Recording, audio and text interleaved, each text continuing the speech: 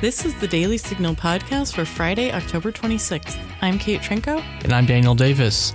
Well, the nations of Africa have a long memory of European colonialism, and those memories are not good.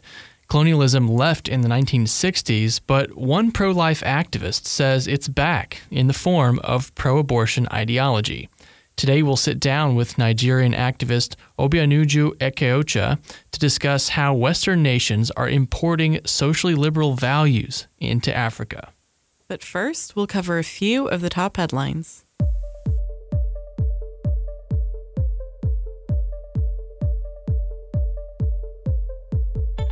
Well, more suspicious packages turned up in the mailboxes of prominent Democrats on Thursday.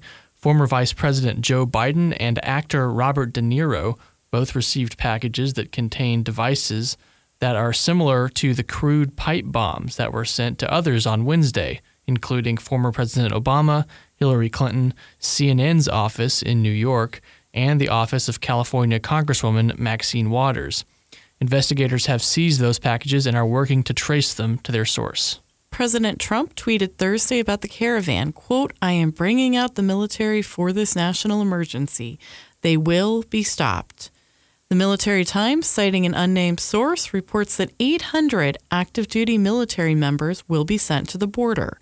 Currently, there are 2,100 National Guard members there. Well, President Trump's move to put troops on the border hasn't stopped the migrants, and in fact, a second caravan now appears to be forming in Guatemala. The Wall Street Journal reports that thousands of Honduran migrants were gathering in a Guatemalan city near Honduras and were planning to make a trek north in the footsteps of the first caravan. Migrant charity workers say that these new caravans could signal a new method of travel, one that doesn't require migrants to hire human traffickers and smugglers. Senator Chuck Grassley, chairman of the Judiciary Committee, asked the Justice Department Thursday to investigate Julie Swetnick, who brought forward accusations of inappropriate conduct against Brett Kavanaugh, and her lawyer, Michael Avenatti. In a statement, Grassley said, "In the heat of partisan moments, some do try to knowingly mislead the committee. That's unfair to my colleagues, the nominees, and others providing information who are seeking the truth." He added, "Thankfully, the law prohibits such false statements to Congress and obstruction of congressional committee investigations. For the law to work, we can't just brush aside potential violations. I don't take lightly making a referral of this nature, but ignoring this behavior will just invite more of it in the future." Avenatti, who is also the lawyer for porn star Stormy Daniels, tweeted, "It is ironic that Senator Grassley now is interested in investigations. He didn't care when it came to putting a man on the SCOTUS, meaning Supreme Court, for life. We welcome the investigation as now we can finally get to the bottom of Judge Kavanaugh's lies and conduct. Let the truth be known." Well, Saudi Arabia's story about Jamal Khashoggi keeps evolving. On Thursday, Saudi Arabia's public prosecutor suggested that the killing of the Saudi journalist was in fact premeditated. That's a reversal from the Crown Prince's recent statement, which denounced the killing and said the perpetrators would be brought to justice. Khashoggi, who was a columnist for the Washington Post, disappeared on October 2nd after entering the Saudi consulate in Turkey. So it looks like Megyn Kelly is out at NBC after she made controversial comments about blackface on her show Tuesday. You still be able to dress like a moron. But what is racist? Because truly, you do get in trouble if you are a white person who puts on blackface for Halloween, or a black person who puts on whiteface for Halloween. Like back when I was a kid, that was okay as long as you were dressing up as like a character. If somebody feels like something is offensive to them, then you should say it, and that's fair game. And you should be able to take it if you're going to dress up like that. Yeah, you got to be able to take it. Yeah. On Wednesday, Kelly started her show with an apology. Good morning, everyone, and welcome to the show. I'm Megyn Kelly, and I want to begin with 2 words. I'm sorry. You may have heard that yesterday we had a discussion here about political correctness and Halloween costumes. And that conversation turned to whether it's ever okay for a person of one race to dress up as another. A black person making their face lighter or a white person making theirs darker to make a costume complete. I defended the idea, saying as long as it was respectful and part of a Halloween costume, it seemed okay. Well, I was wrong, and I am sorry. One of the great parts of sitting in this chair each day is getting to discuss different points of view. Sometimes I talk and sometimes I listen. And yesterday I learned that given the history of blackface being used in awful ways by racists in this country, it is not okay for that to be part of any costume, Halloween or otherwise. Now, different news outlets are reporting that Kelly is almost certainly out at NBC, with the only matter remaining being her compensation. Her original contract with NBC was for $69 million over 3 years. Well, a new scientific study confirms that only 6 subspecies of tigers remain in existence. Scientists hope that these findings will boost efforts to save the remaining free-range cats, of which there are only about 4,000.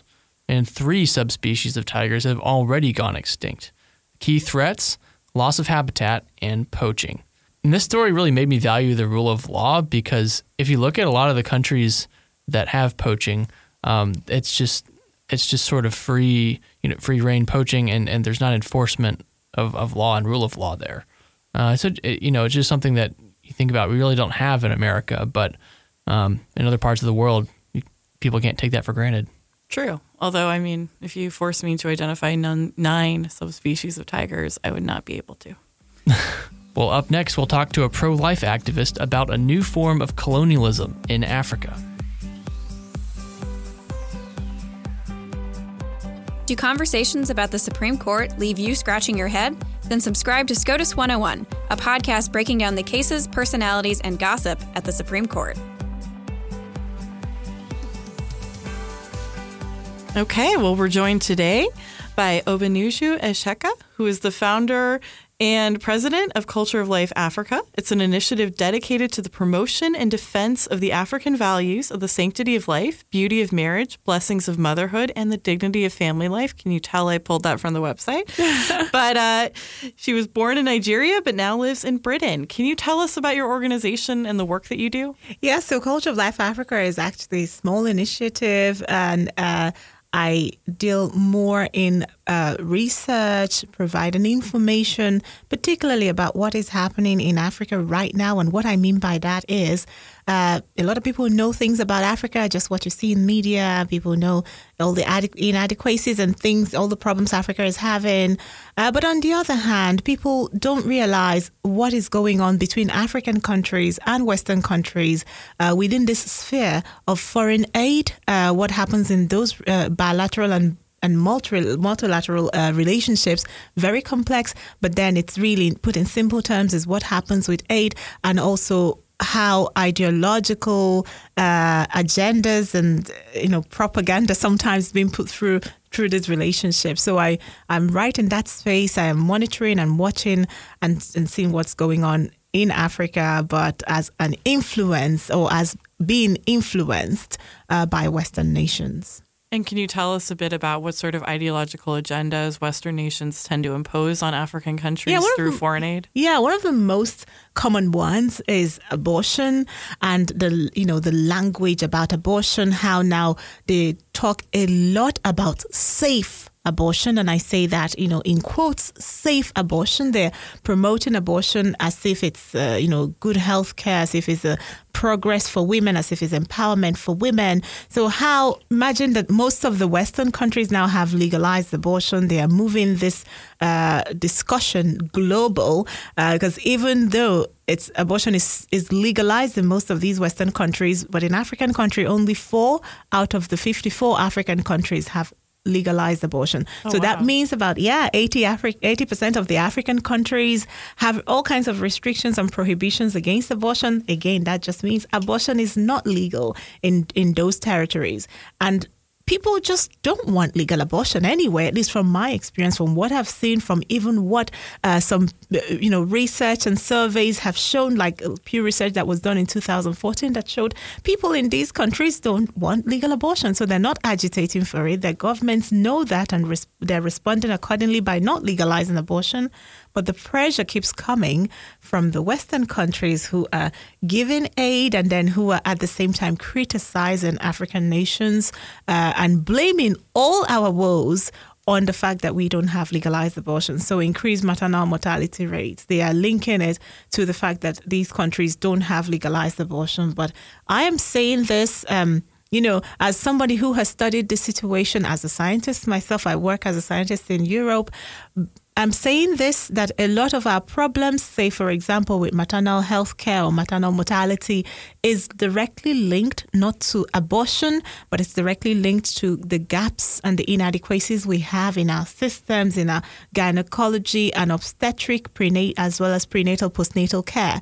So, but they're not admitting that, and they would come out and criticize us and say it's because women don't have quote unquote safe abortion. So they move that ideology and they keep putting us under pressure. And that's only one out of many. Now, you've used the word neocolonialism to describe this. Tell us what you mean by that. So neocolonialism, I would link it to, the obvious word within the term colonialism, right? So, back 100 years ago, most of the African countries, with the exception of Ethiopia, were under the control of these powerful European countries who were leading us, who were making decisions for us. They were in charge. So, in the 1960s, all of that ended and African countries became sovereign. We became independent. We rejoiced at that. But we're seeing a new phenomenon that is happening, like in the last 2 decades, I'll say, whereby Western entities, Western nations, but not just limited to Western nations, sometimes Western organizations, Western private foundations. We've heard of some of these philanthropic organizations. They step in and they are almost in the exact same situation as our colonial masters, I'll say, back in the days, where they are they're not just friends. They came in as friends, but they have now become stakeholders in African countries. They have become decision makers. They are suggesting projects. They are suggesting, all kinds of cultural and ideologically linked things. And I call that, within that relationship, I call it neocolonialism, because it's so imbalanced. They're so much more powerful than us.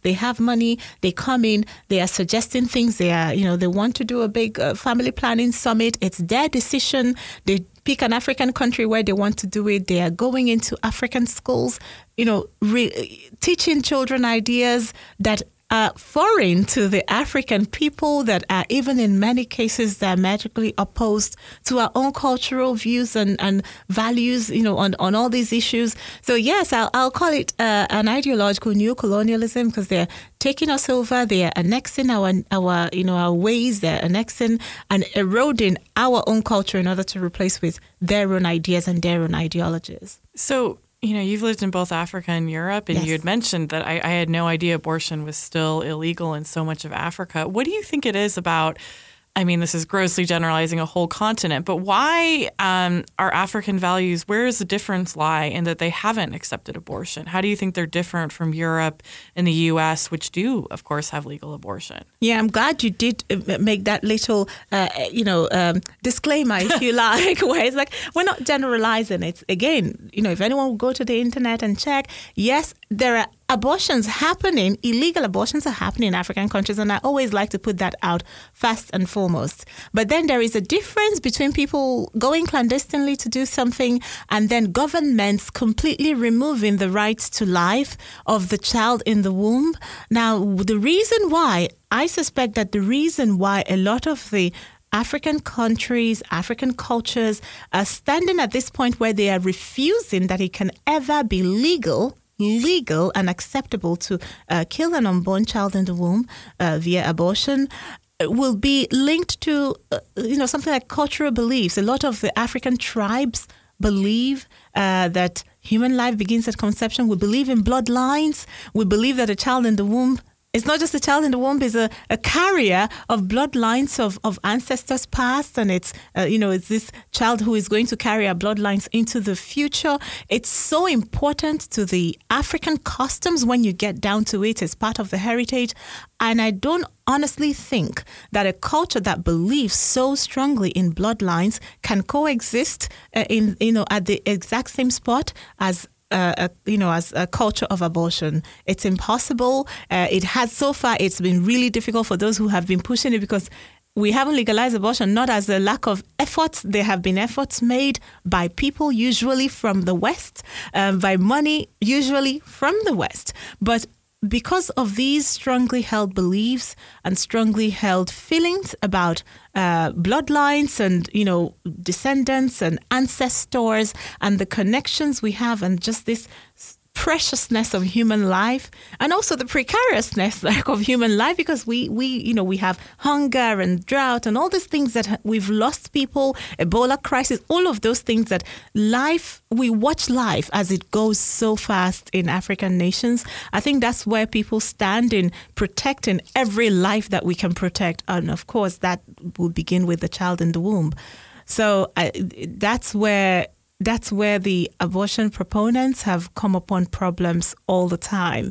Because for you to be able to bring in legalize abortion and bring in this idea that it should be acceptable and it should be, it's not morally wrong, to choose to make this choice or to do this. It's at the point where they stall is where they meet our cultural beliefs, and people won't budge on that. Has most of you talk about aid money coming in and a lot of this coming through aid? Is that mostly through governments? And if so, has the United States been part of that? That's an excellent question, because I was a few days ago invited to the United States Agency for International Development, which is the U.S. Organization that is giving out and appropriating taxpayer dollars towards developing countries and towards development projects. Yes, the United States has been a major part of the monies that, the foreign aid coming into African countries and other parts of the developing world. And they are doing it through this agency that I named, the United States Agency for International Development, the USAID. The United Kingdom has also been a major contributor to that, but other Western countries, the EU countries, they're actually called the DAC countries, the DAC countries, which is a development assistance community, and they come together, they are given money to development, and that's in many ways good. So I'm not disparaging anyone, and even private citizens who want to help with some project in Uganda or some medical mission. I applaud people who honestly look at Africa's problems and think we should do something. But then when one makes that decision, the next most important thing is to ensure that in doing it and in carrying out, some of these development assistant projects, that you are not trampling on people's values, on people's cultures. You have to be culturally sensitive. If you come in to a culture where they believe that human life begins at conception, they believe that the child in the womb is a carrier of just these very powerful bloodlines of families. You don't come into that culture and begin to tell them about a woman's right to choose, bodily autonomy, all of this amorphous language that has been wielded and formed in Western nations. You don't bring that in. You don't push it down their throats. And especially when you have money, sometimes people who come in to do foreign aid say, we're not forcing anyone. It's all voluntary. But if you come in with $10 million, it no longer is voluntary, because it's so much money in the world of the poor. With $10 million, you're like a god, with a little g. And whatever you do holds so much power that you can trample upon the poor. But then again, back to your question, it's not just nations that are doing this. It is also organizations.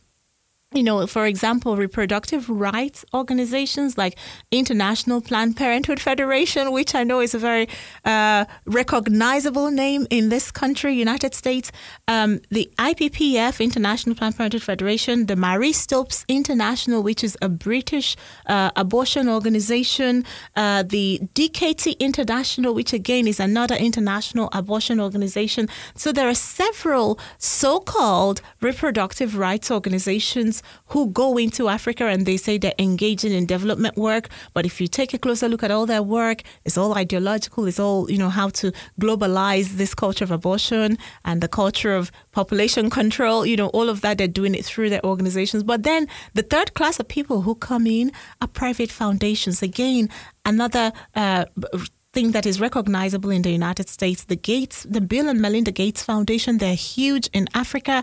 They are working within this very space, but also another upcoming private foundation, I would say, is the Clinton Foundation.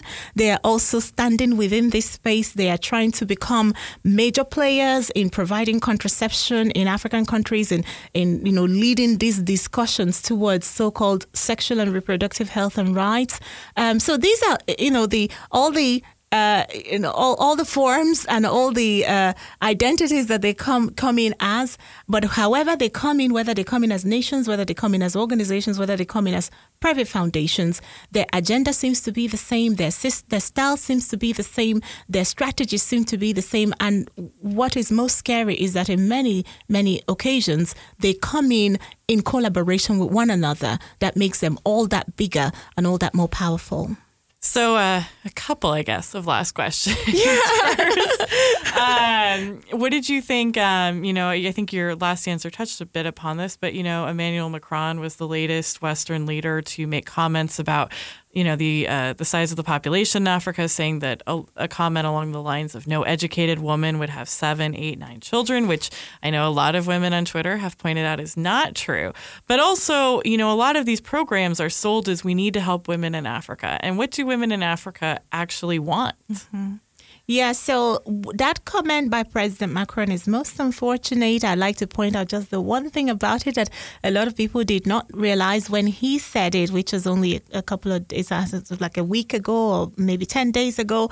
Now, he said it in a so-called Goalkeepers event. And what is Goalkeepers event? The Goalkeepers event is a kind of a new initiative, like only about a year-old initiative that is being headlined by Bill and Melinda Gates. So it's all linked. He's standing in the event, he's keynoting, he's giving a speech, and he makes this statement. And this is not the first time that we've heard this kind of comment.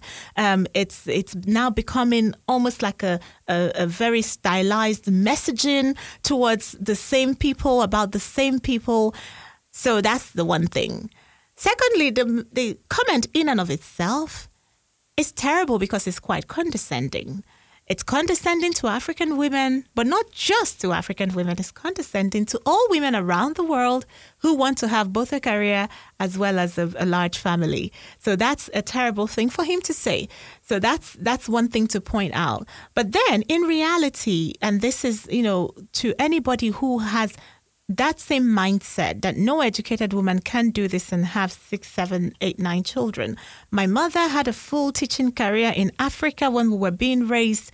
I am one of 7. I lost one sister many years ago. So we are 6 children now. So my mother is a mother of 6 living children. She had a full career in Nigeria, never was a stay-at-home mom for one single day in my life growing up, right? So, and she wasn't anything extraordinary. All her friends were like that. All her friends had 6 children, 7, 8, 9 children. They were all teachers, nurses, doctors, lawyers. We should bring all them on the show. Exactly. So if President Macron says, show me, I'd say to President Macron, please come with me to Owerri, Nigeria, where I grew up, and I will show you so many women who achieved excellence within their careers, all their chosen careers, as well as having all these many children who are now, we're second generation, third generation, and we're serving in so many ways. We are all educated, we are all okay, we all turned out fine. So, and what do I have to say about people who say we're trying to help women? We really feel sorry for African women.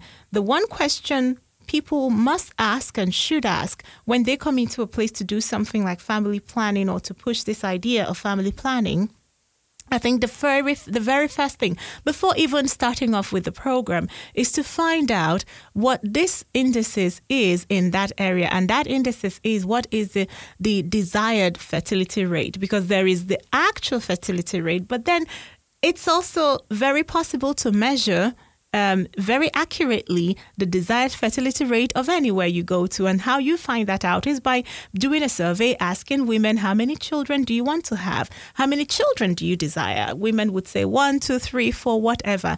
Right. I have done research myself. I wrote a book called Target Africa, and a lot of this data is within that book, Target Africa. Now, if you went to African nations and you checked, we have the highest desired fertility rate in the world, higher than Latin America, higher than Asia. Because African women, depending from country to country, want children ranging from 4 to 9. You know, if you went to a country like Mali and Niger Republic, you're finding that the average desired fertility rate in the country is 8 or 9 children. And you go to a country like Nigeria, it might be 5 or 6. You go to a country like Ghana, it might be 4, right? And some of the Eastern African countries. But women usually want more than 4 children, or at least 4 children in most of the African countries. And that's only natural. So imagine that you're coming in and you're coming to do aid work or foreign aid work, and there is this thing already existing deep within culture that all the women in this town or all the women in this village really desire to have about 4 kids and above, right? Ranging, depending on people's situations and what they want. And you completely ignore that and set up shop to give women contraception to reduce their fertility rate. So it is a conflict between the desired fertility rate of African women and what our donors think that our fertility rate should really be. It's their own project, desired fertility in their minds versus the desired fertility of the people that they are coming to. And if you want to know where a lot of the money goes to, so much money is appropriated and allocated to a contraception project.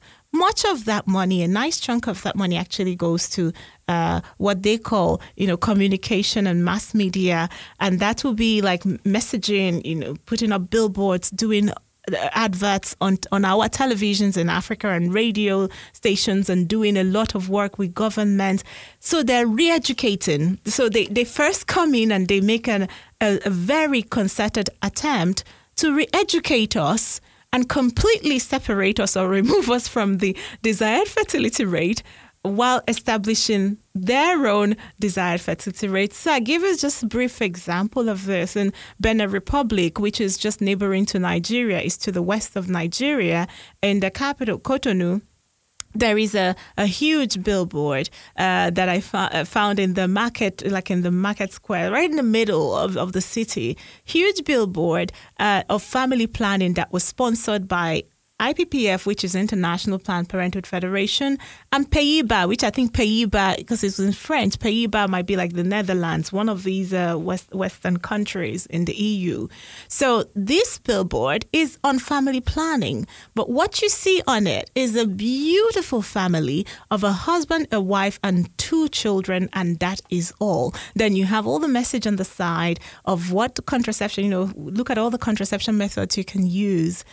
That, I think, is re-education, because you are doing this and showing how happy one is with just 2 children in a country where the desired fertility rate is surely not 2. So they spend much money and much effort in re-education. And then on top of that, they bring in their contraceptive drugs and devices, which of course has all kinds of problems related to it that I won't go into now. But these are all the things that you see going on between the West and African countries that it should not be ignored, and people should be raising objections to it, especially at this point in time when everyone is talking about racism and this, that, and the other, and white supremacy, all of that. But I say, what I see more of and what I think is much of a problem is ideological supremacy. And with ideological supremacy, they are getting the better of Africa, and they keep doing it with impunity. Well, that's definitely sad to hear. I think if women want to have 9 kids, they should go for it. Yeah. Well, thank you so much for joining us today. Thank you for having me. I've had a great time being here. Well, thanks so much for listening to the Daily Signal podcast, brought to you from the Robert H. Bruce Radio Studio at the Heritage Foundation. Please be sure to subscribe on iTunes, Google Play, or SoundCloud. And please leave us a review or a rating on iTunes to give us any feedback. Rob and Jenny will be with you on Monday. You've been listening to the Daily Signal podcast, executive produced by Kate Trinko and Daniel Davis. Sound design by Michael Gooden, Lauren Evans, and Thalia Rampersad. For more information, visit dailysignal.com.